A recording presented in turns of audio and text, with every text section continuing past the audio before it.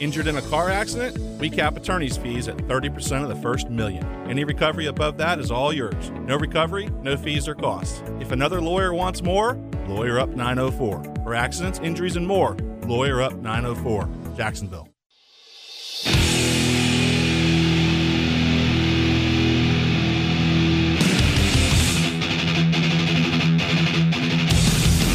Into the Night with Rick Ballou on 1010XL 92.5 FM.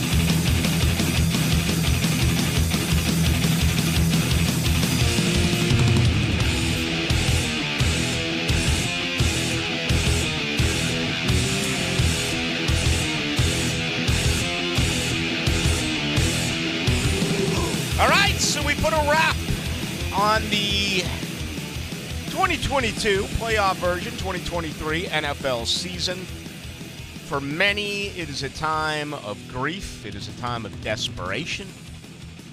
The days will go by very slow for you until there is football once again. We are, every single opportunity we get here on Into the Night, going to try to change that. Give you some other suggestions on how to pass the time. And, you know, I do think it's going to be an incredible offseason for Jaguar fans. Certainly, and I'll say this. When you got Trevor and you had Urban Meyer, it was huge as far as the buzz. I thought there was less of a buzz a year ago, even though you have a much better quarterback who's improved and obviously a much better coach and a better staff. But I think things had lessened a little bit because of the timing it took to get Doug Peterson in here, and the whole lack of trying to figure out and understand who wanted this guy, who wanted that guy. But this is totally different now. Whether you look at the power rankings, ESPN had one today. The Jaguars begin in the way too early power rankings of 2023 at 10. All right, we talked about the odds last week.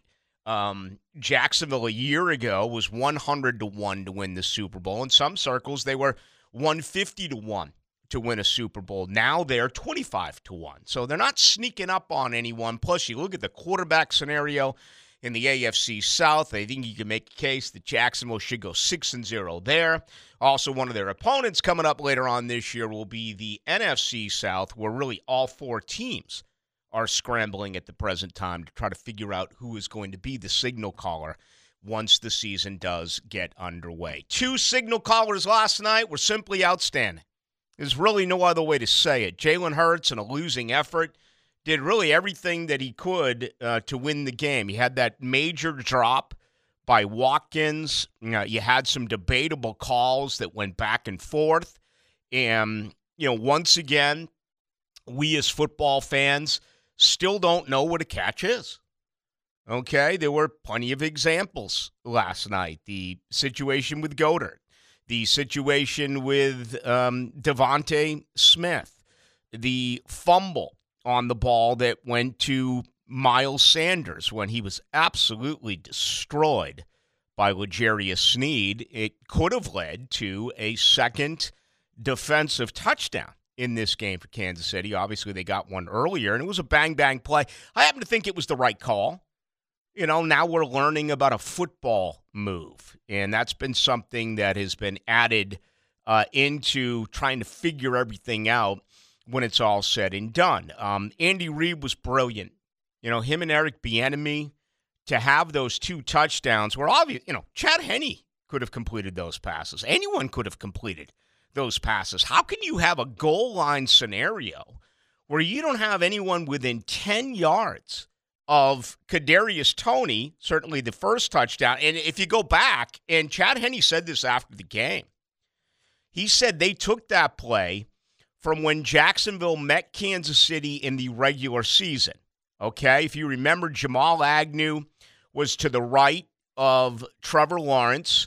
Jamal Agnew went in motion towards the right sideline, stopped, came back, then turned around and went back to where he was originally running in motion, and Jamal Agnew was wide open for a touchdown against Kansas City. Chad Henne told someone last night that that's exactly what Kansas City did. They used that same play and it worked, and it was a phenomenal play call. So, the reason why I took Kansas City, the reason why JJ took Kansas City, and there were very few of us who actually did this. I know the Philly Rooster came in and did it when we had our 3 handicappers on last week. Rooster was the one who chose the Kansas City Chiefs. To me, it came down to 2 key ingredients, okay? I think Andy Reid is a better coach than Nick Sirianni. And I think Patrick Mahomes is the best player in the NFL. And again, Jalen Hurts didn't do anything to lose that game last night. That was great play calling. That was Patrick Mahomes, when the game was on the line, the ability to have a 26-yard run on one leg. And then obviously the officiating, they did what they did, and it changed the complete magnitude of this contest. This is what I wanted. If you listen regularly, I do appreciate it, but I spent the last 2 weeks, really clamoring for this. I wanted to see an official's call affect the outcome of a game. And not because I'm a miserable human being and I got nothing better to do. I'm trying to get this fixed. I'm trying to demand accountability, okay? And it's going to be a very difficult process. If you look at all of those plays that were in doubt, it's hard. It's hard to figure out Devontae Smith. I actually think they got that call right. It's hard to figure out the Miles Sanders, originally called the fumble, then it was reversed. The Goddard situation, he had it, he bobbled it, and then he had it again. To me, that was the most difficult of those 3 calls that were, in fact, reviewed. Now, the turnover gets automatically reviewed by the NFL, so that didn't take as long. It's interesting. When the NFL is responsible for doing their own version of a call, which happens after a turnover, it happens after a touchdown, everything is set upstairs, that seems to be more in a timely fashion. But when you throw a flag, it took 5 minutes to do the Devontae Smith reception, whether it was one or it was not one. And that, to me, is one of the major things that has to change in the NFL. You have to have someone up there where it's one person and one person only. And things have to be expedited, all right? If it's an obvious call, stay with the obvious call. If it is one that is in such need of 30 different camera angles and thorough analysis, this and that, that is going to draw this thing along even more than it already has. And I think it's just going to disgruntle NFL fans.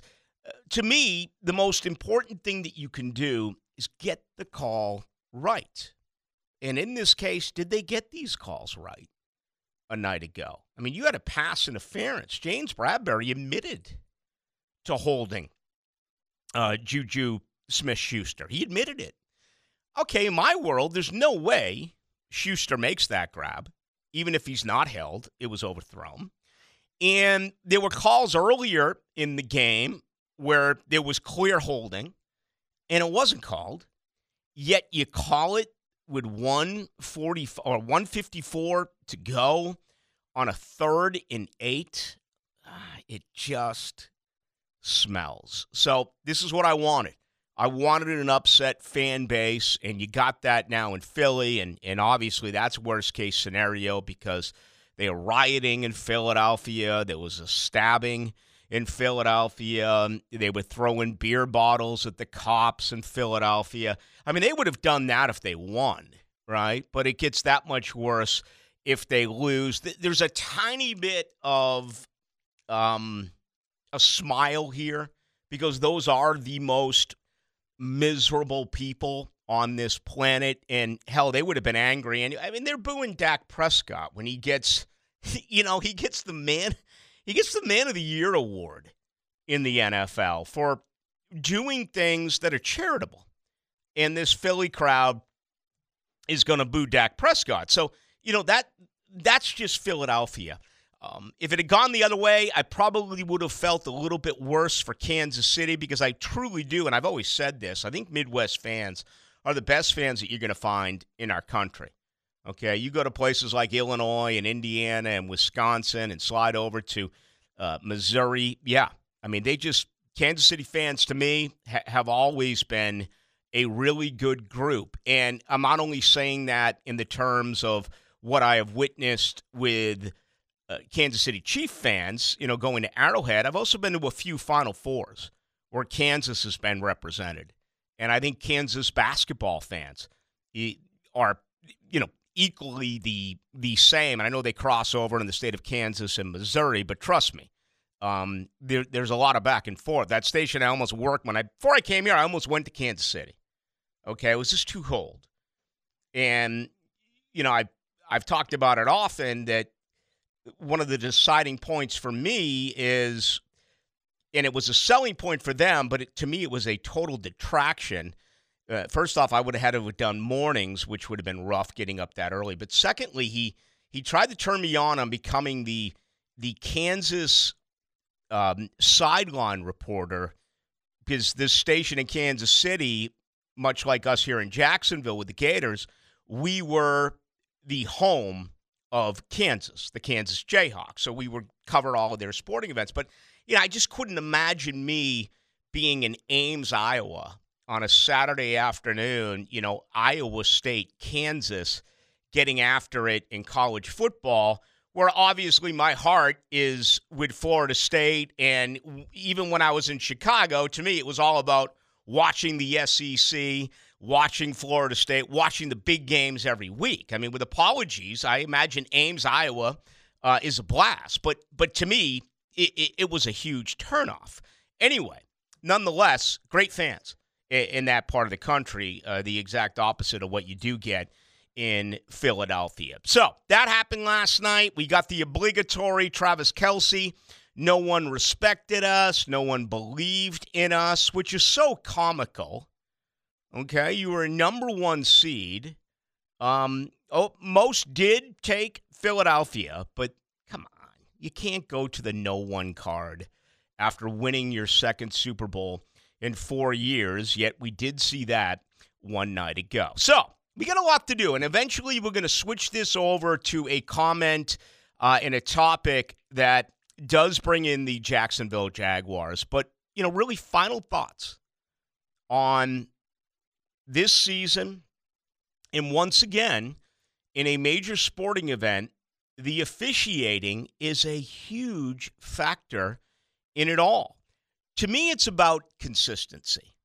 And to sports fans out there, if you follow the Big Four, you understand what an umpire's strike zone is. The pattern begins to set itself in the early innings.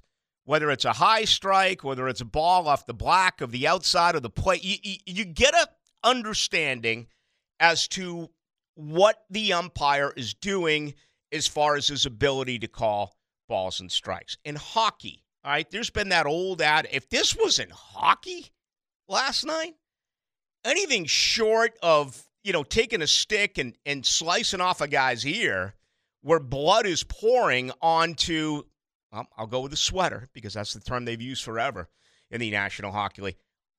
Are they going to call a penalty? They just do not. They swallow the whistle at the very end of the game. But as well, you can get a good feel earlier in the contest. Are they letting them play or are they calling ticky-tack foul? Same with the NBA. Okay, I don't need to go through the examples. You know it. You can see it. You can see it in college basketball. You can see it in the NBA. You can tell that officiating crew is either letting things go or no. They're calling every little tap. Football needs to get into a similar situation. And frankly, I haven't heard that a lot about a flow in the game that is football related. We saw last night Lane Johnson coming out early, out of his stance, from the right tackle position. We've discussed that the entire career for Jawan Taylor. The naked eye, it looks like Jawan Taylor is jumping the gun. It looks like he is moving back into his pass block stance before the ball is snapped to Trevor Lawrence. And it was working last night. I know Kansas City fans and NFL fans were complaining about that. But when it comes to things such as holding, I've been told this, you've been told this, you can call holding on every play on the offensive line in the NFL. What it comes down to is, what are they allowing? What are they not allowing? If you're consistent, and last night, this penalty on Bradbury became the 9th penalty of the game.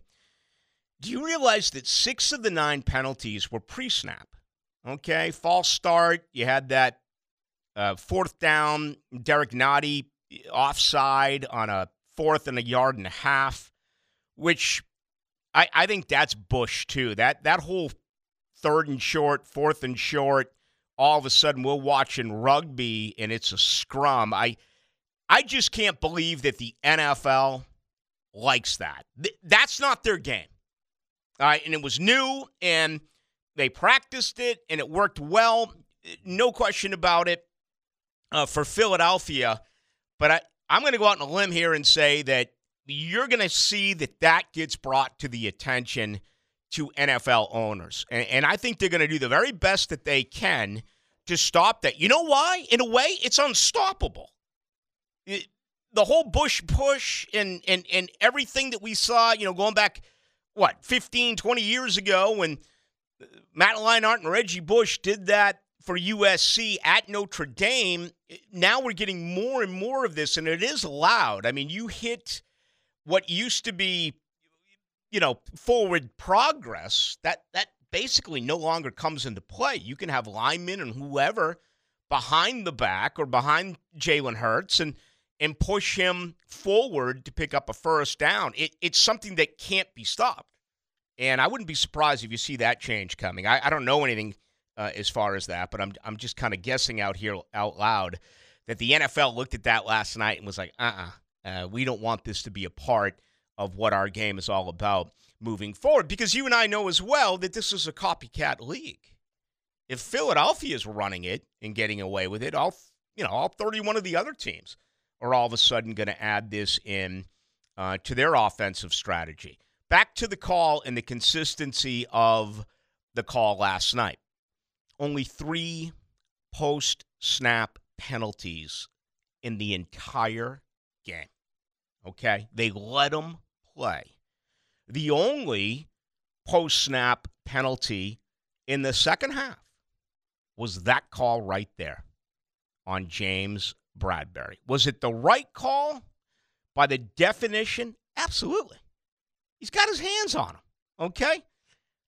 But do you make a call like that when you weren't making calls like that earlier? That's the point I'm trying to make. By the definition and the spirit of the rule, it was the right call. But there's no way that I can believe that on either team, Kansas City or Philadelphia, that they were not doing the same thing in all 4 quarters, and they didn't call it. So how do you call it on a 3rd and 8 with less than 2 minutes to go? It changed the complexion of the game. All right, so let's do this. Let's give you an opportunity. I think the best way that things have to be done is you got to put one man there, and one man only, who makes the decision. It's a split-second deal, and so many of these calls can go either way, okay? But these officials on the field need to take advantage, and the NFL needs to take advantage of the technology that they have. When you go upstairs, there should be, and there's different ways that you can have that eye in the sky judge, and you got the XFL. Is it the XFL coming in, or is it the USFL? Both, unfortunately. Okay. Well, I want to say the USFL uses that sky judge full time. You know what? I honestly take off. I don't watch either one of these two leagues. I know there are diehard football fans out there who will, and you'll be able to get your fix that way, and all the power to you. I basically pull away from it, and, the NFL's smart. I mean, tomorrow, for crying out loud, is Calvin Ridley reinstatement day, where he can apply. Actually, that will be on Wednesday. And I was looking today, I think we're, 73 days away from the draft. We're 30 days away from free agency. So there's always going to be something out there NFL related. But what is the best process, in your opinion? I'm asking you, okay? I mean, if you had money on Philadelphia last night, I'm sure you're upset. If you're a diehard Philadelphia Eagles fan living here in Duval, you're absolutely upset. But how do you fix what is going on? Human error has always come into play when it comes to umpires, referees, or officials, and it always will come into play. How do you make things better? That's what I will ask you at 641-1010. That is brought to you by Lifetime Enclosure. So we on YouTube tonight. We are on YouTube. Go to 1010XL's YouTube page. We're the first video. We're live. Give us a like. Share us with your friends. Yes. We'll come back. We'll get J.J. LaSalva's opinion on the game yesterday. As always, we do invite your opinion as well. All right, opening comments brought to you here by Shmunez Vision. Let me tell you, right now my right eye is freaking out. I had an accident last night and had an issue getting a contact out, and I got like a big dot in my right eye. So I called ahead, and Shmunez is like, come on in right now. And I'm like, I can't. I got some obligations that I got to do today on this Monday. Also, after about 30 beers during Super Bowl Sunday, I elected to kind of sleep it off, which is still the best remedy in the world as far as recovering from a night out drinking. So I'm like, mark me down for Tuesday morning. So I'm going in tomorrow morning, and, I have no idea what to expect. I'm sure he's going to look at it, and he sees this type of stuff all the time. But they're there in an emergency, and that's what's so cool about it, all right? High-quality medical and surgical eye care. Well, I had eye surgery, okay, on this eye going back over 8 years ago. So there's been no issues. And every time I go there for a normal exam, everything is perfect. But it'll be interesting to see what he does discover when I visit with him tomorrow morning. Such things as cataracts, all right? Especially if you're my age. You're 50 or older, you're probably in a scenario where you have a cataract and you think, I need cataract surgery. No. Doesn't always apply that way. And you may visit your eye doctor, and he tries to sell you on the newest thing and the latest thing and the most expensive thing. Hey, the most expensive thing is not always the best thing, okay? Remember that, not only in life, but certainly when it comes to your eyes. So make an appointment today for anything that it is that you need that involves your eyes, that includes laser eye surgery. Your best bet is just call them. 299-2906, or go to shmunezvision.com. That's 299-2906 or shmunezvision.com. Care you can see. Into the Night with Rick Ballou on 1010XL 92.5 FM.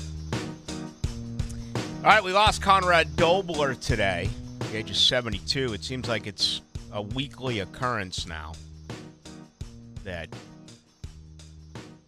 folks my age or older, we're losing folks too young, man. 72 for Conrad Dobler. 3 Pro Bowls, but he was considered by really everyone football's dirtiest player. And apparently things he did in the ditch when he played on that same offensive line as Dan Dierdorf, he was a terror. And I can't imagine what it would be like today if Conrad Dobler with all the was cameras playing on the offensive line. Oh, that guy's eye gouging every single time down there, grabbing cojones.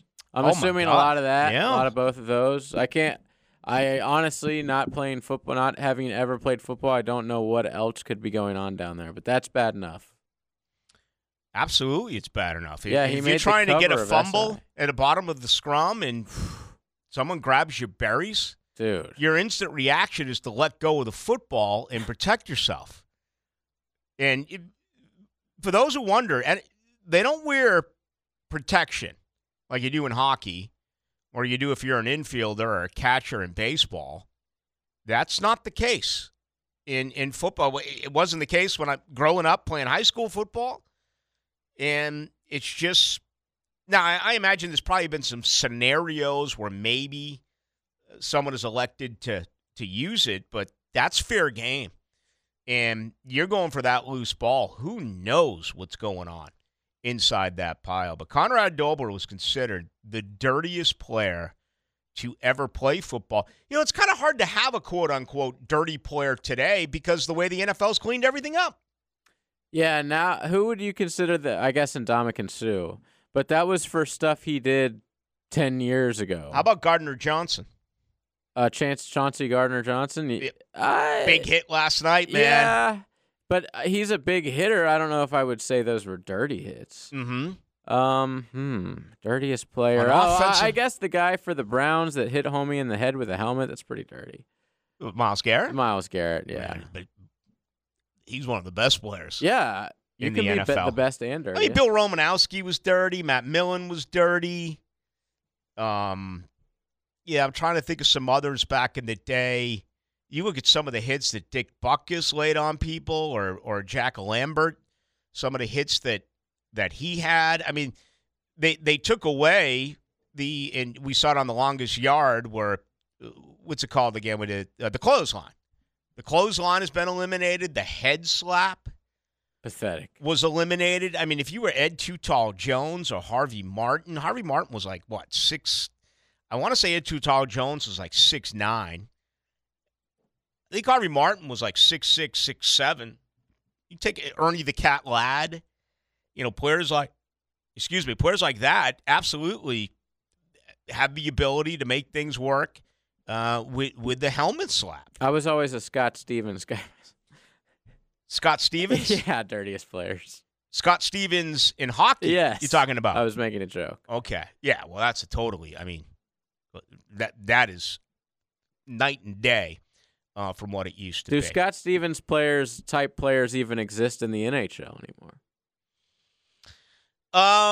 Yes, but they get caught more. They don't allow that. They're going to nip it in the bud. And unfortunately, because fighting has been eliminated, there are times where guys get more injured because of stick work. And that's bad. I mean, you can really mess up someone with your stick.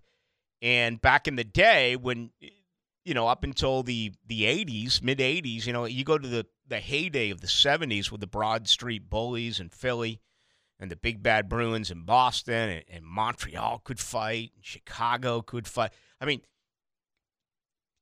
the stick work didn't apply. What do you mean by stick work? What I mean by stick work is back then they used to do it with their fists. Nowadays, you'll see like a slashing or a tripping or a hooking or someone take the stick to someone's face. When back in the day they would have just fought. Right. Okay. Now, there were scenarios where sticks would get involved, but for the most part, it was, fist to face, and fist to face hurts. Okay, but it's a heck of a lot better. You're not tearing your ACL than taking a stick to the face. And I think I think the NHL made a major mistake with that. I really do. I mean, today's NHL game is very similar to the faceless, nameless folks that you see on the PGA Tour. If you're not a star, you kind of see the same guy, right? They all look the same. They all do the same things. They all crush it off the tee. I mean, they're what, 5'10", 5'11", 160 pounds? But they're really hard to identify from one another. It's the same thing in the NHL. They put the helmets on them, so you can't see guys with long hair like a Ron Duguay who lives here in Jacksonville. You can't see guys who are as bald as a cue ball like Bobby Hull until I'm Tom Barker. Is it Dave Barker? I'm Dave Barker. Dave Barker here. I'm Dave Barker here. And Bobby Hull got the whole totally thing resorted, the late Bobby Hull. I mean, he left the Blackhawks in the early 70s bald as, was literally bald as a bowling ball. And then we saw him like a year later, man. The guy had like a mane. He had business in the front, party in the back. He had the thing feathered. So was that a wig? I don't know if it was a wig or if it was one of those hair club deals where even back then, wow, legitimately had it sodded on. Unlike the field that they played on last night. I feel like that's a talking point every Super Bowl is like something about the cleats or the field or the paint or something weird, guys slipping and falling. Last night obviously was an extremely high level. But it's like there's always something. Do we really need like the massive logos on the 25-yard line like we had last night? No. It's just always overkill. It was a hockey rink. Guys were scared. I can't remember his name. I think he was called the Field Doctor. He's like mid-90s now, but I actually interviewed him probably 15, 20 years ago when I was in Chicago, and he's been responsible for Super Bowls. He's been responsible for World Series. They spent $800,000, and they literally grew this grass in like a barn over the last 2 years. And they installed it 2 weeks ago. They rolled it daily. They did everything in their power for this to be the best possible surface that it could be. And it was terrible. I mean, from the moment the game began, they had to change cleats. Offensive linemen could not, put their feet into the ground in pass block situations. We saw kicks where the kicker was slipping. We saw numerous times where, skill position guys were slipping and trying to cover guys that were slipping. I tell you one particular play, and I can't remember if it was Hurts or Mahomes, but that knee went down, and that's the one rule that I despise in college football. I've never been able to figure it out why, if your knee goes down and you're not touched, in college football they blow the whistle. In the NFL, they're going to let you play. And all of a sudden you had a bad field condition like this last night. It really did rub, just rub people the wrong way. Why do that for the Super Bowl? Why, have a new field, a new grass? Why not just go with what you were playing on all season long? I really don't understand the need to change things and why you want to risk it in a game like this. Oh, remember the kicker? Oh, yeah. That's all I kept thinking. Oh, yeah. That was on a kickoff. But all I kept thinking was at the end of the game, damn, so they're going to forego a touchdown to kick this field goal right on that slippery logo, too. Yeah. Well. And they even brought it up in the broadcast, and it's just like, imagine if that's how this game goes to overtime and they end up losing, is because they didn't take the touchdown that they were given.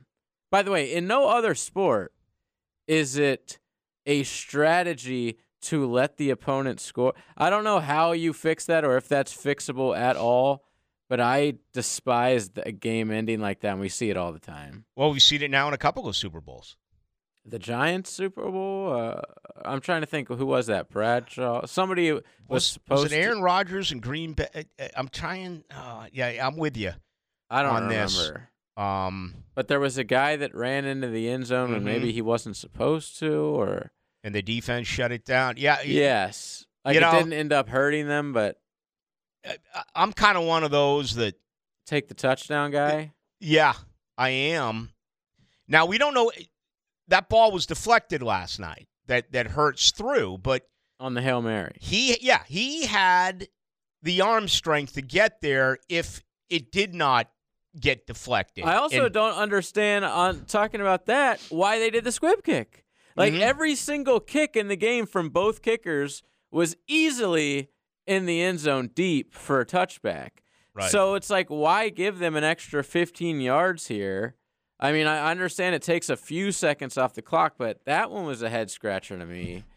Well, it went from 8 seconds to 4 seconds when whoever it was picked up that squib kick and probably picked up 20 or some odd yards. Which, to me, but it took 4 seconds off the clock.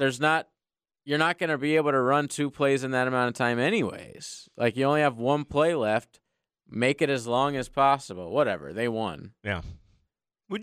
You and I are at odds when it comes to the officiating. What do you think? I had the Chiefs, so I was laughing.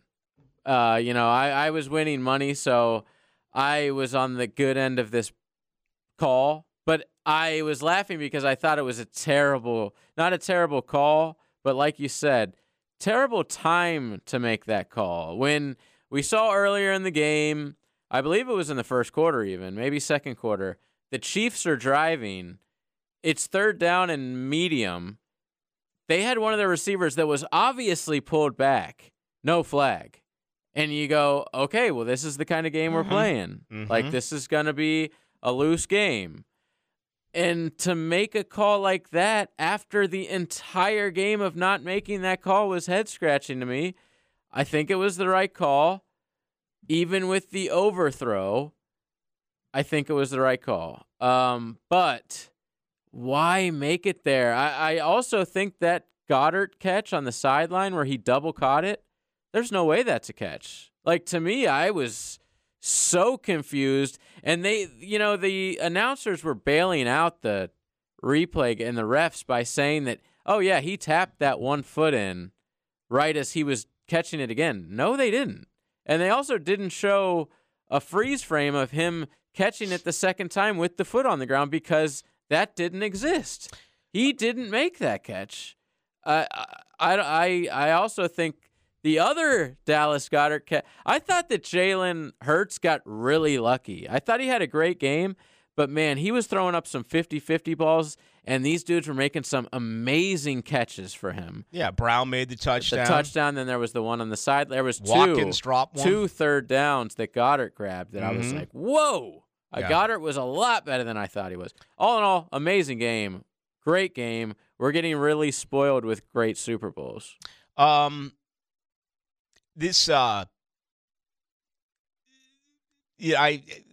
have a guy out there that is involved in equipment, okay? And he's not with the Jacksonville Jaguars, but he's well in touch with all the equipment guys around the league. And he sent me something that I was not aware of. Do you realize that Philadelphia, being the home team, they could have used any color gloves that they want, okay? I'm looking at this picture right now, and JJ, I'll send it to you, and maybe we can put it on Twitter here during the break. But you look at the hold on Smith-Schuster by James Bradbury. And he's got green gloves on a white shirt. Right above the green glove is one of those are on his left hand. I can't see his right hand completely here, but it's a white sleeve on his left arm. If he had gone with the white gloves, would they have been able to see this? Now, this did not come from the back judge. This came from the side judge who threw the flag on this particular call. But anyway, this has become kind of the underground tale that's going on with equipment managers in college and the NFL right now that really hasn't hit the mainstream media. If he chose swag over what was better for the team. So you want to wear white. Right. Because it blends Kansas in with... City's wearing white. Exactly. He chose swag. He chose to look better with the green glove. But if he had the white glove, and again, we're going to put this on Twitter here now during the break. So they all have to wear the exact, so like the team picks green, so every single player on the team has to wear green? The home team can select what they want as far as gloves, whether it's white or green. Right. Okay? As far as I understand, the opponents are not allowed, whatever color they wore, I guess it was the same. And you know what? I don't know the rules because we've seen Kelsey forever with those yellow shoes and yellow. I don't think he had them on yesterday. Did he? I don't know. I mean, listen, this is new to me. I even 8 years as a sideline reporter, I never really, to me, it was about cleats. It was about maybe changing. Kelsey had white gloves on yesterday. So he wasn't wearing his classic yellow. So I think, I want to say that the away team has to wear white. The home team can make some changes. But when I was a sideline reporter, I used to talk to these equipment guys all the time about them changing cleats. I would also talk to them about visors. There were certain visors that, depending on how humid it was or whatever, they could get foggy. They whatever the case would be, they'd have them removed. They've had them added, but that was really it. Obviously, if a guy was putting a knee brace on, that would be something. But it was never about the color of the gloves. But this is a story. So we'll put that up on Twitter right now, and we'll get back to your stuff here on the other side. If you want to join the conversation, best way to do so is on our text line, which is brought to you by Lifetime Enclosures. That number is 641-1010.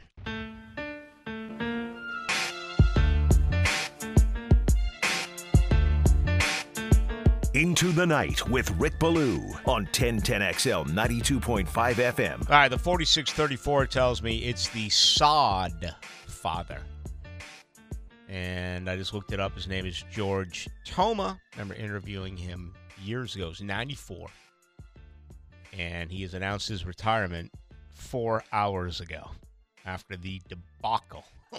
Field conditions. Wait, was he involved in that? Last night, yes. Oh, my God. What a terrible way to end an illustrious career. He has been the groundskeeper for every single Super Bowl field in the history of the game. All 57 of them.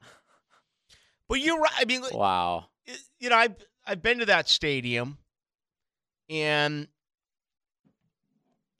there's very few times outside of when it's been raining where field conditions really come into play. I mean, they get it these days, whether it's a prescription grass, prescription turf, or grass. They have it mastered. I don't understand why they put down a new surface like this if it has been working in this building in Arizona. They outcuted themselves and it backfired. And again, they spent $800,000. They spent 2 years growing this grass. Okay, and they got it wrong. It's. Do you remember the really Hall of Fame game a couple years ago where they couldn't even play it? They literally canceled the Hall of Fame game because the grass was so slippery. I do. It was like unplayable. I went to the game out here on a naval ship. Basketball game. When it was Florida and Syracuse. And they had to shut that bad boy down, I want to say, like midway through the first half. Did they ever restart it? No. Guys were slipping. There was too much perspiration on the court. Remember that. The old Boston Garden, when people don't know this, the old Boston Garden didn't even have air conditioning. I've heard. Yeah. Dude, I grew up with no terrible. I grew up with no air conditioning. Okay? I mean, that's just the way things were back then. And trust me, it gets hot in Boston in the middle of the summer. But you've had situations before where guys were slipping all over the parquet court, and you had fog that would make itself into the ice. You had that infamous, it was like a 3-overtime game when Edmonton beat Boston in the playoffs, and it was fog. I think it was Klima who had the game-winning goal for Edmonton. So, anyway, yeah, that was 1988. Was it Peter Klima who had the goal? 1988 finals. Yep, Edmonton beat Boston, and in that particular game, there was fog all over the place. I just think they got too cute. Keep it simple, stupid. Exactly. Leave it alone. I mean, look at these guys. They were slipping all over the place last night, and there's really no need for it, in my opinion. All right, yada, yada, yada. 4347 says, come on, Ballou, with the gloves. Go back and watch the game. The Eagles wore all different colored gloves. This is not a story. Well, it is a story, okay? Because that's all good and fine. But my point, and more importantly, what is dominating the underground of equipment managers from Topeka, Kansas to Portland, Maine, back out to Portland, Oregon, those in the know, they're like, if he went with the white gloves, against the Kansas City white shirt, would the call have been made? I don't have an answer for you.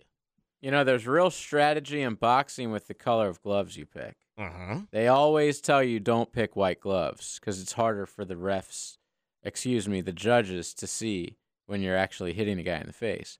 This sort of goes the same way, especially on white. The guy's wearing white. He's got a white sleeve on. I dig it. They looked good, though, and that's what they wanted. It's not every day that, we do a radio show here and credit the equipment guys. Okay? Unsung heroes. I love them. I absolutely love. I mean, the ones that Jacksonville has. I've known George forever. I've known Jimmy Luck. So these guys stay forever through coaches. Oh yeah, coaches come and go. The guy who cleans the dirty drawers stays. Stilly, I've known. Just really good guys. Underappreciated guys who they're there way before the players, and they're there way after they're gone. You know what is amazing is to watch this staff in what they do in the locker room after an away game, how they get everything assembled, put in bags, and stacked in that charter plane before they go home. People don't think about that. Okay, it's not like you have a staff of 50 and you have one player for one equipment manager. No. How many is there? Well, there's 4 full-time guys that travel.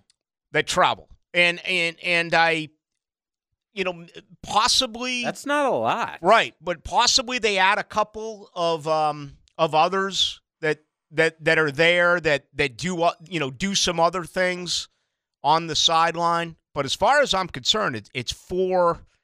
I'm aware of it. It's 4 full-time guys.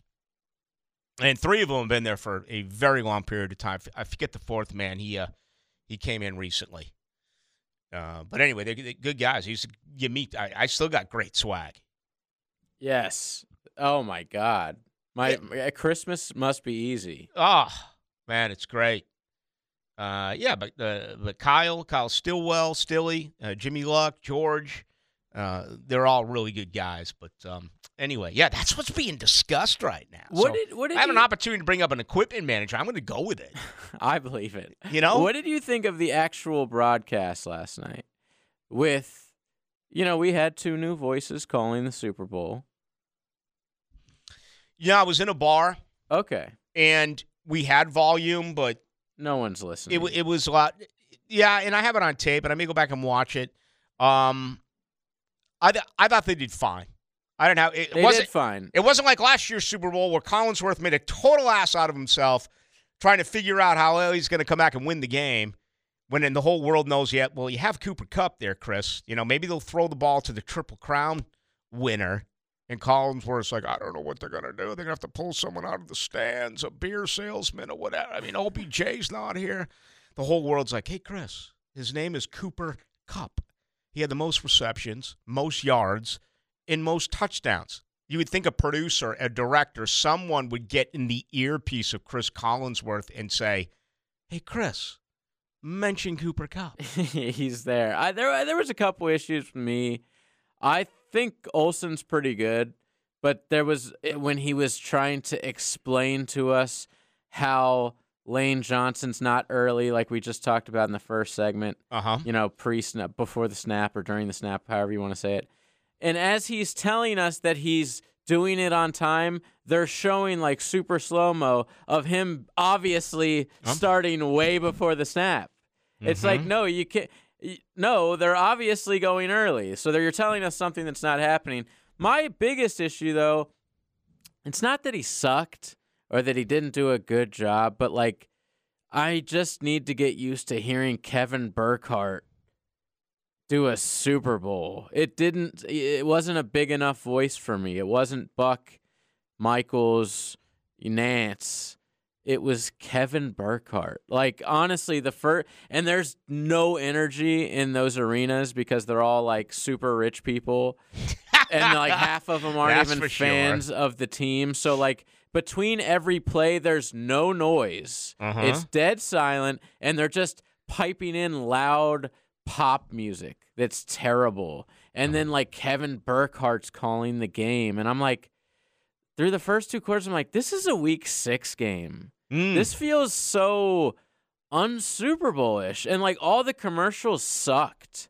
Yeah, I could care less about the commercials. Me too. But it was just like the whole thing kind of sucked. And then the third quarter hits. The Chiefs get the ball. They score immediately at halftime. And I'm like, all right, here we go. Like, it's getting serious now. When you get to be my age and you know, you're drinking the way that I was, you use every commercial break as an opportunity in the bathroom to visit the lavatory. You know, and if it's a great commercial, I'll listen to you. Unfortunately for me, say it earlier. My apartment isn't so big, so when I go to use the bathroom, I still hear everything going on in the. That leaving early at right tackle, though, and I think you make some. I think there's probably a lot of people out there who agree with you on the Burkhardt situation, because we become familiar with certain names, and you know, if it's not one of the 3 that you mentioned, Tirico would have been fantastic.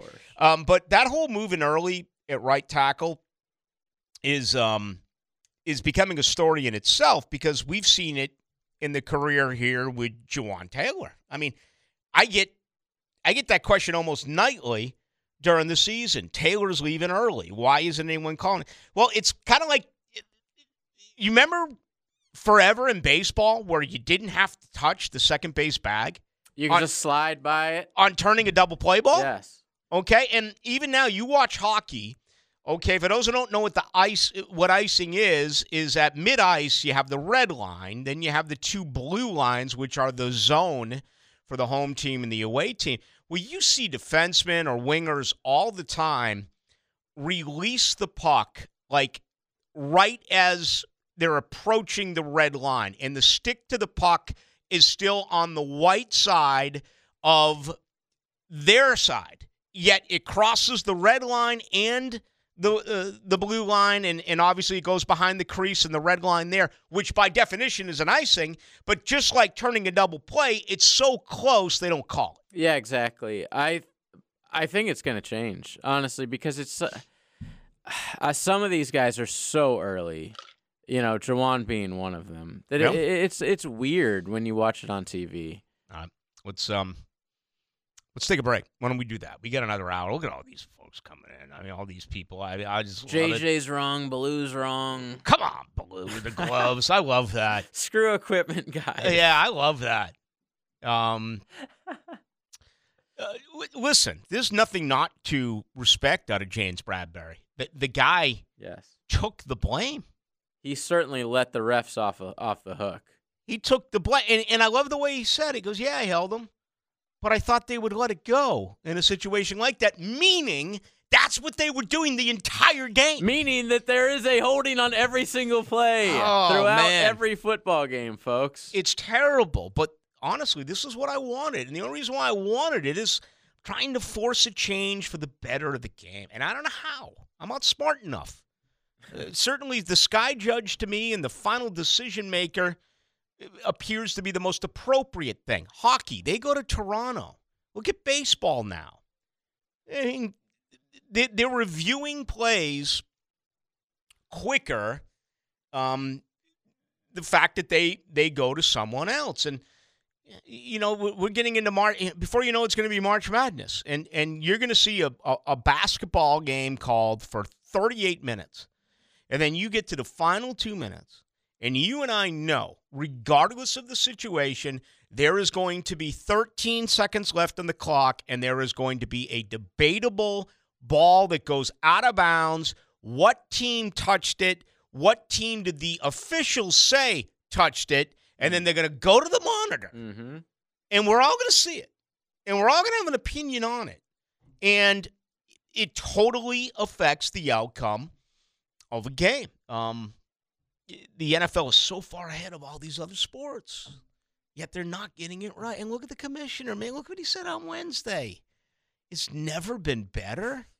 And then it backfires like this. It's disappointing. And frankly, it has to be changed. I wish I just knew how to change it. Maybe you can tell us. 641-1010 on the text line.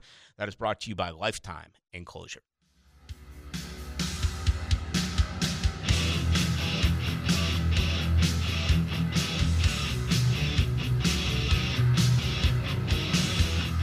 Let's go into the night with Rick Ballou on 1010XL 92.5 FM.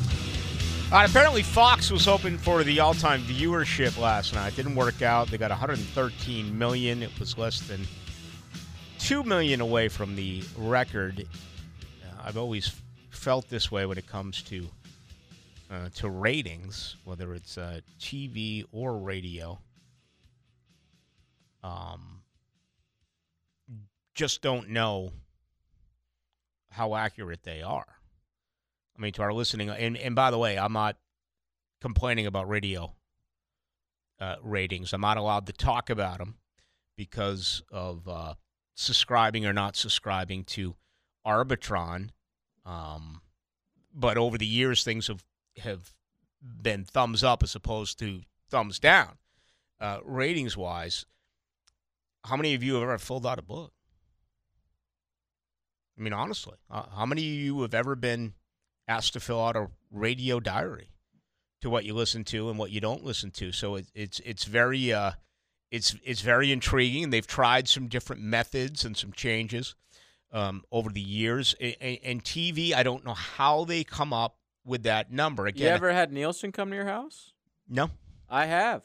Okay. So I'm assuming this is sort of how they do it. Probably hiding under my bed thinking someone's trying to sell me encyclopedias or something. I think they actually probably do it by the cable boxes and the satellite boxes and all that. They act like they don't track that, but I call BS. But if I'm in a bar last night and I'm watching the game. Yeah, how do they count all of you How do they know bar? if there's 10 people in that bar or if there's 250 people in that bar? They estimate. I know they estimate with bars and stuff like that. But that's a huge range. It could be like 10 people at the bar, 200 right? people at the bar. So what do they just take an average? I'm not sure when it comes to bars. All I know is with Nielsen, you as a Nielsen household, and I couldn't do it because I worked in radio, but they asked me to do it. You basically just fill out what you watch all day long and send it to them. And then you represent 10,000 people. You know, it's not like they can poll every single person that watches TV, so they just do try to get as many as possible. I'm not sure how many people are Nielsen households, but that's how they used to do the Nielsen ratings. You would literally fill out a book. Yeah. But no, if you're at the bar, I always wondered that with pay-per-views. You know, well, I would think that would be easier to gauge. All right, you're talking about in bars as well. Yeah. Well, there's supposed to be a monitor system there because you're supposed to charge per head. Yeah. And I think TV, I think. Yeah, I mean, I don't know how things have changed. I think depending on the size of the capacity of your restaurant or your bar determines how much you're actually going to pay for the fight. Like, I pay $80 for a pay-per-view at my house. If I owned fill-in-the-blank bar on Southside, I wouldn't just be able to pay $80 and show hundreds of people the product. That you're paying, thousands and thousands for fights. Chad Henne retired following the game, 15 years in the league. Of course, he was here for 5. He made $46.9 million in 15 years. Played for the Dolphins, Jags, and Chiefs. But how great is that going to be for him now? 15 years worth of NFL pension whenever that elects to kick in. So you figure he came into the league when he was probably 21 or 22, 15 years. So he's 36, 37. Okay. And you know what? Just imagine being a backup quarter. And you had 2 former Jaguars who were the backup quarterbacks yesterday in both Chad Henne and in Gardner Minshew.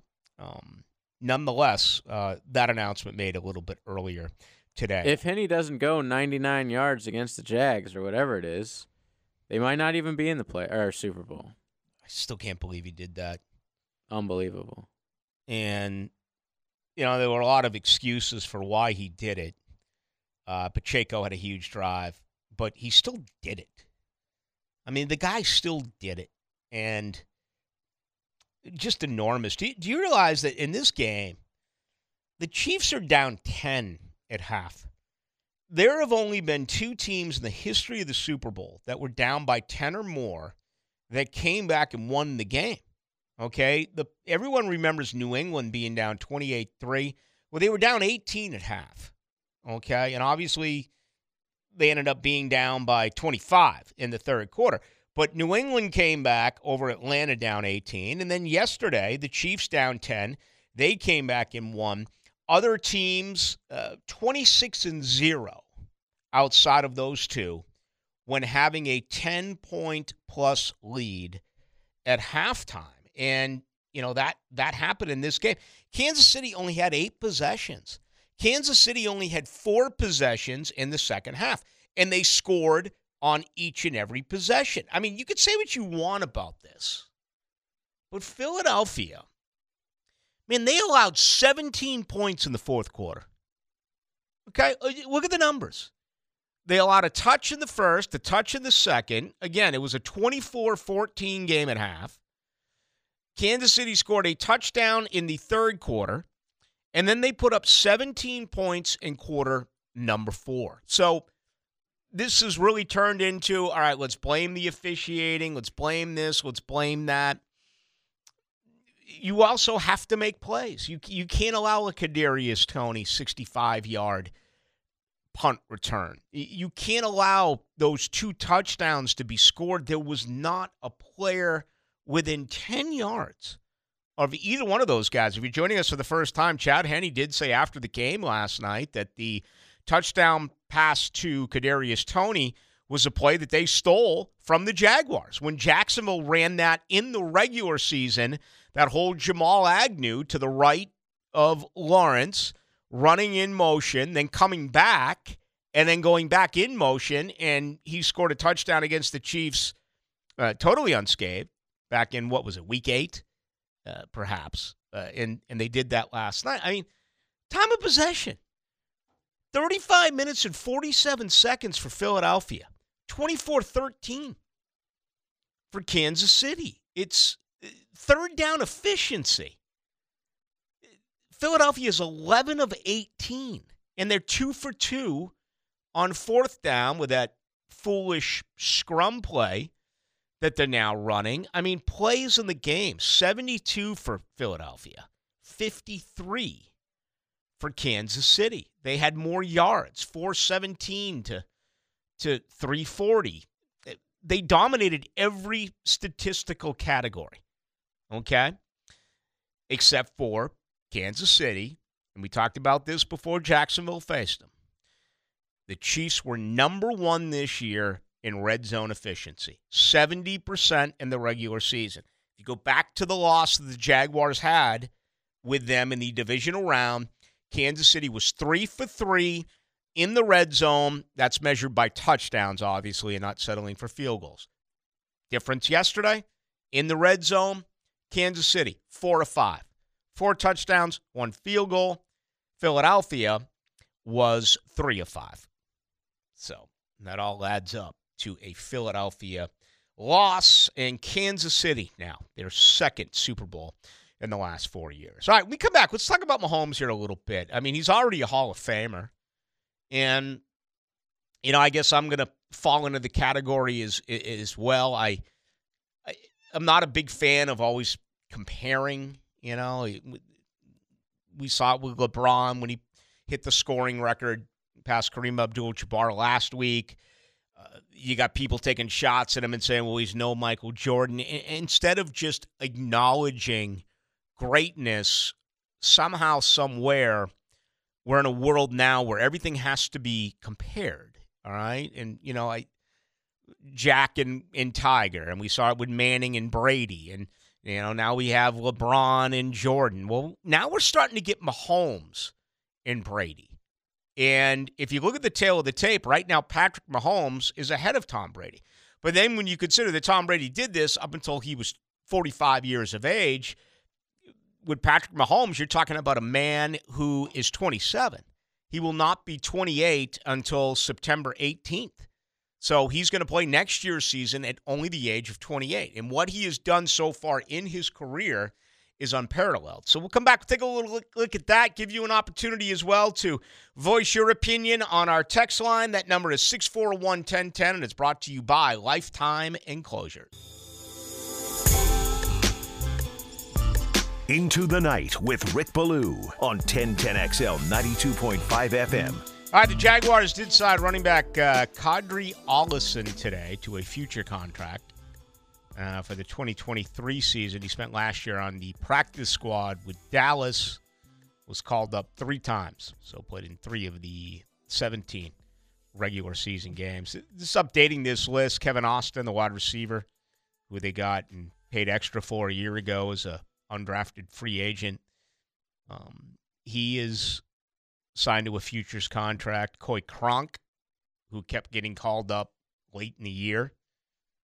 And good for Coy Cronk, because can you imagine what that does to your salary? Instead of getting like, I want to say it's like 8.5, like $8,000 or $8,500 a week, you get called up, you probably make it in the 50s, 60s.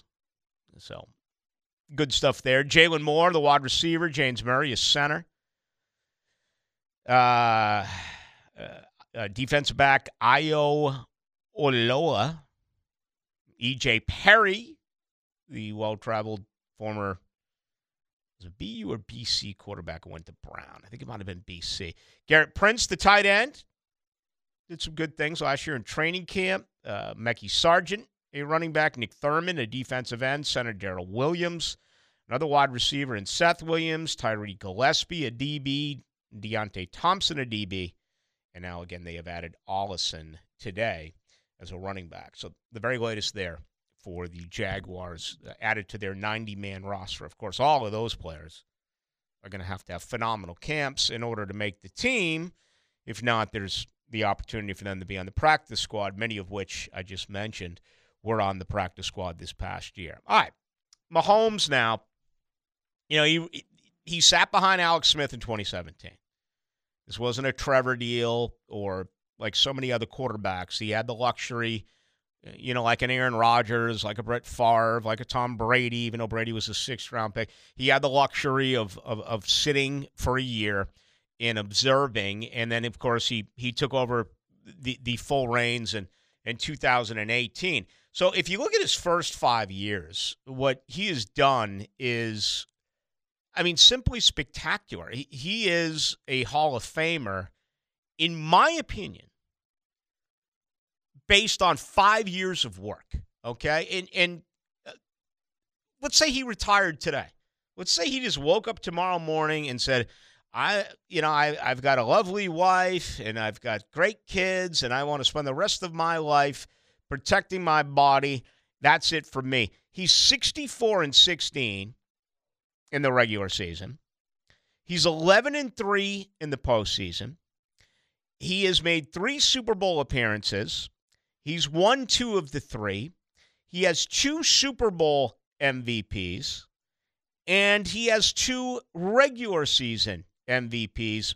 Oh, by the way, snapping that streak, the last time we had that was in 1999 when Kurt Warner won the MVP and then the Rams won the Super Bowl. The last 9 MVPs who went to the Super Bowl, they all lost. Okay, 8 of those 9 were quarterbacks. So where do you put him right now? Do you agree with me? 5 years he's in regardless? Oh, yeah, especially with the NFL when they're letting Rondé Barber in. I think that obviously Patrick Mahomes is more important and better. I think it's very early, but if you're not already preparing yourself for the Mahomes catching Brady talk for the next 10 years, I got news for you. It's happening. And this is all we're going to be talking about for the next 10 years. And I'm fine with that. For me, records are set to be broken. And listen, there's nothing not to like about Mahomes. Great guy. He is. Seemingly great guy. Yes. Outside of jealousy, now, I get it around here where it's about getting Trevor in and it's about navigating your way through the AFC, which all of a sudden now is absolutely stacked with quarterbacks. You compare that to the NFC, and it's literally night and day. Jalen Hurts is certainly outstanding, but you can make a case that, Aaron Rodgers is going to get moved. Who's the second best quarterback right now in the NFC not named Jalen Hurts? Is it Dak Prescott? Is it Kirk Cousins? Am I missing an obvious one? Look at the AFC South. Maybe Stafford look at on the his day. Okay. Look at the NFC South, who the Jaguars are going to face this year. Look at those 4 quarterbacks right now in that particular division in the NFC. It's amazing. It's Jalen Hurts's right now. We'll see what ends up happening. San Francisco is going to be interesting.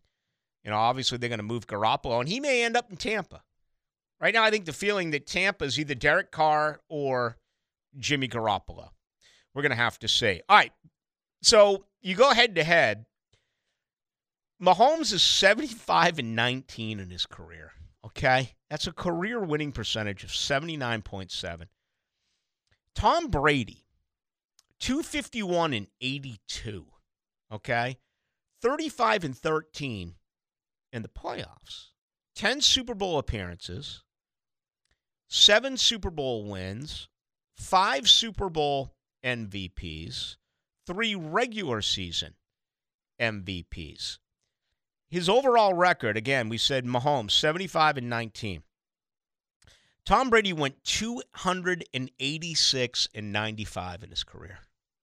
As great as Mahomes is, okay, he's 211 wins away from Tom Brady.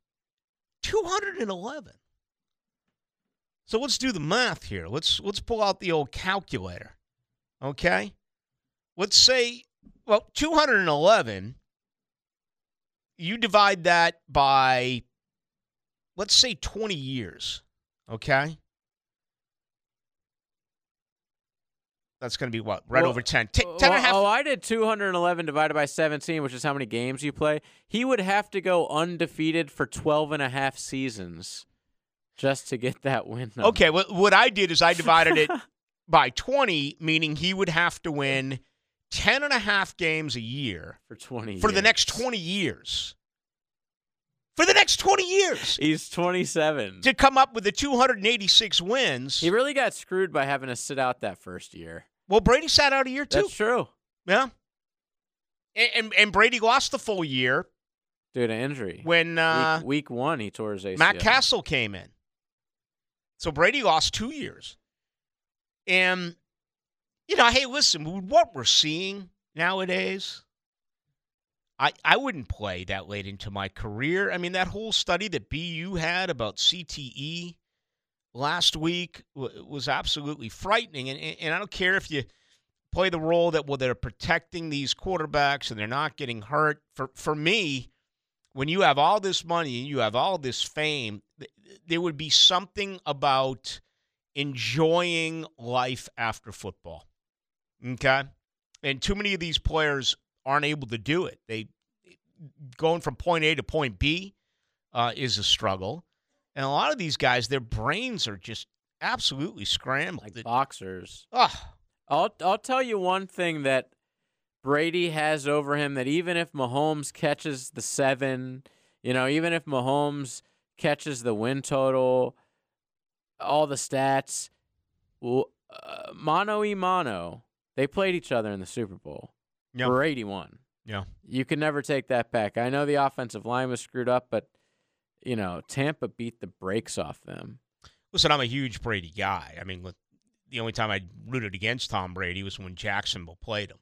And, the range of emotions in January of 2018 as the Jaguars sideline reporter watching that game, and on the other side was a team I grew up loving, but then, being there and wanting it so bad for Jaguar fans was really pretty incredible to actually witness that. But with Tom Brady, yeah, I mean, what Patrick Mahomes is going to have to do is sick. And, last night I was thinking, who do I want here?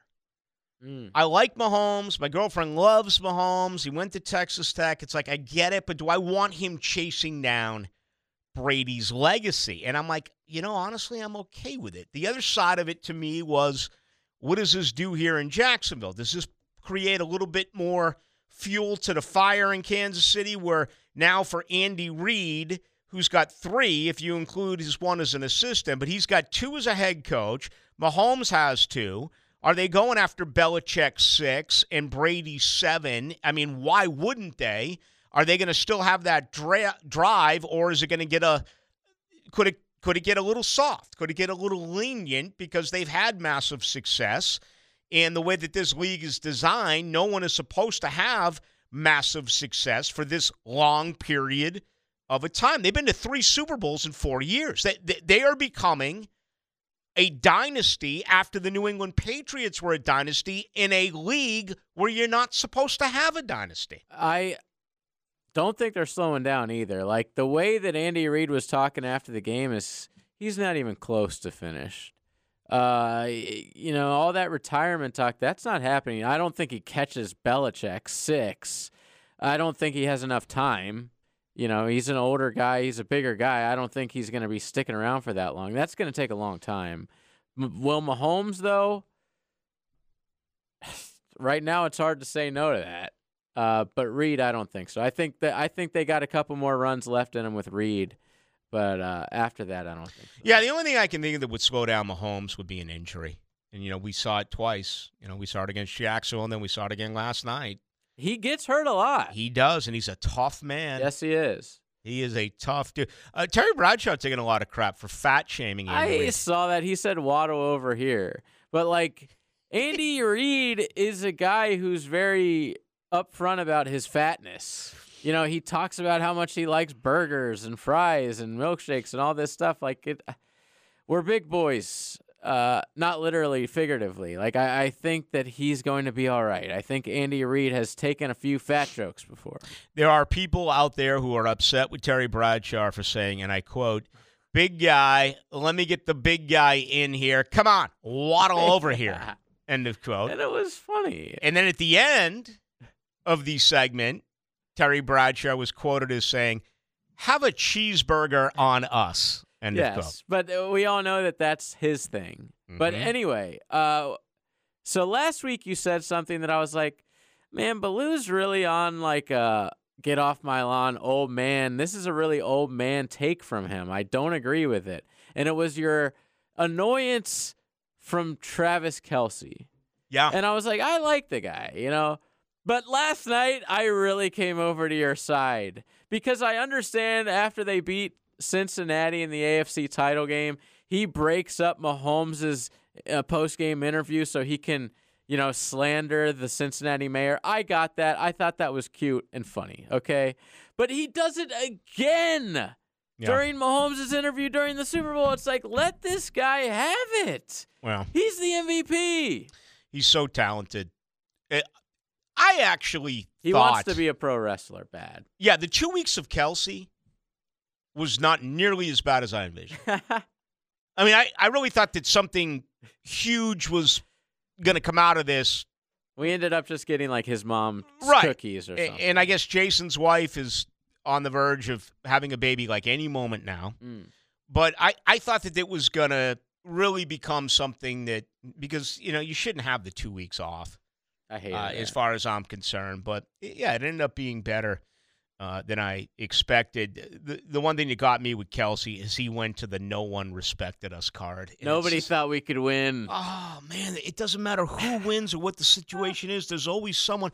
Travis Kelce passed Gronk last night for the most postseason touchdowns. Travis Kelce is entering a category of arguably the greatest wide receiver that the game has ever seen. I mean, he's approaching Tony Gonzalez. He's probably past Gronk because he's going to play more games than Gronk.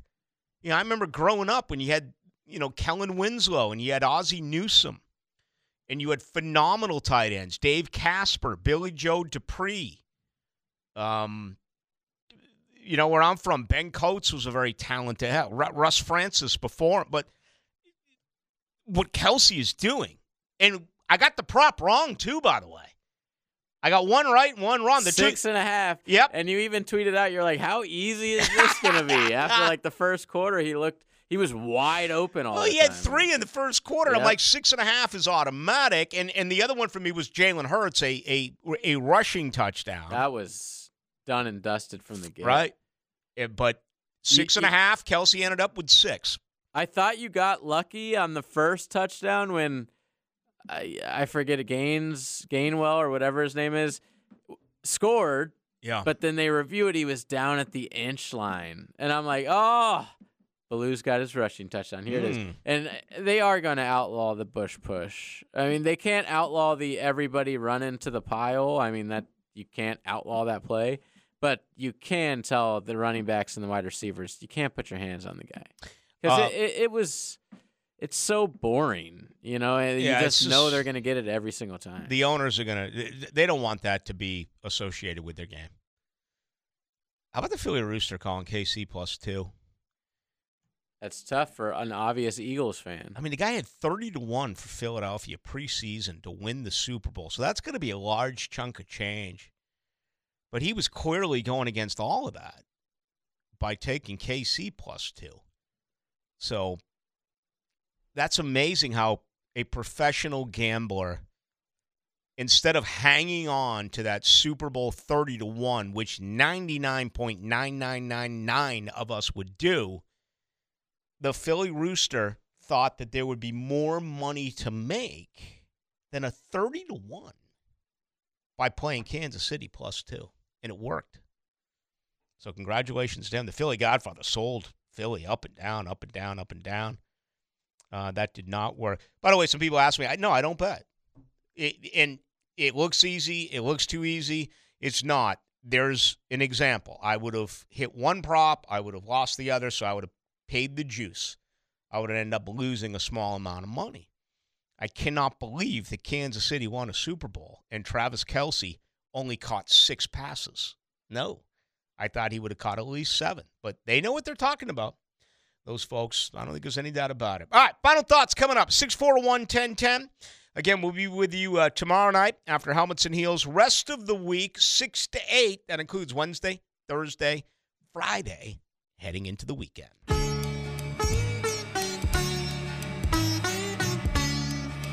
Into the Night with Rick Ballou on 1010XL 92.5 FM. Well, this is a different version.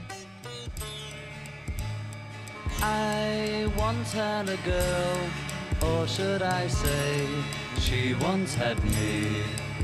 I see that the good boys from Dublin City, Ireland, are going to do a residency. It's been rumored, and it's going to happen in Las Vegas. They're going to do it without Larry Mullen Jr. on drums because he's having, or has had, shoulder surgery. But that popped out late last night. And got me all fired up. Of course, it starts in September, right during football season. So I pride myself on never taking days off during football season. That may change. I have to take one off and get there to Vegas this fall to see that. That should be a whole heck of a lot of fun. Hey, here's another one here. 8057, Mahomes' brother Jackson is the worst. Look him up on TikTok. I'm not a big... Listen, he deserves criticism. He's an idiot, okay? And that's fine. But why do just people in general destroy Patrick Mahomes' wife? I get that she can be annoying, but it's still his wife. I mean, is there anyone else that you can think of that is even in the same stratosphere? A wife, a girlfriend who gets criticized the way that Brittany Mahomes does? Can you think of one? No. Most of them actually get, like, insane amount of praise for no reason. Like Savannah James. Who's Savannah James? Exactly. LeBron James's wife. Oh. No, I have a hard. I guess maybe remember when Tony Romo used to date Jessica Simpson? They would give it to Jessica Simpson, but she was a celebrity. Okay. Now the Jenner, when she's with Booker and they broke up, Kendall Jenner. Yeah, because she's a star. But the vitriol and the nastiness is on a different level. Brenda Warner took a little bit back in the day. Yeah. They took a lot for being Christians and being like very upfront. She was very outspoken, and yeah, people hate that. But where do you draw the line? Where do you draw the line with a family? I mean, it's weird. I'm just thinking around here, the starting quarterback. I mean, you had Gabbard who wasn't married. You had Bortles who wasn't married. You had Minshew who wasn't married. All of a sudden, you bring in Trevor Lawrence, married at what, 23, 22, 23? I do not know his wife. I've seen her. I hear only wonderful things about his wife. That's probably it. We don't see her or hear her. But can you imagine? The small amount that we've seen and heard from Patrick Mahomes' wife, it's a bit loud. It is, but still. To the point where she's getting criticized the way that she is? I mean, that's someone's wife, man. I mean, again, to me, it's like, leave it alone.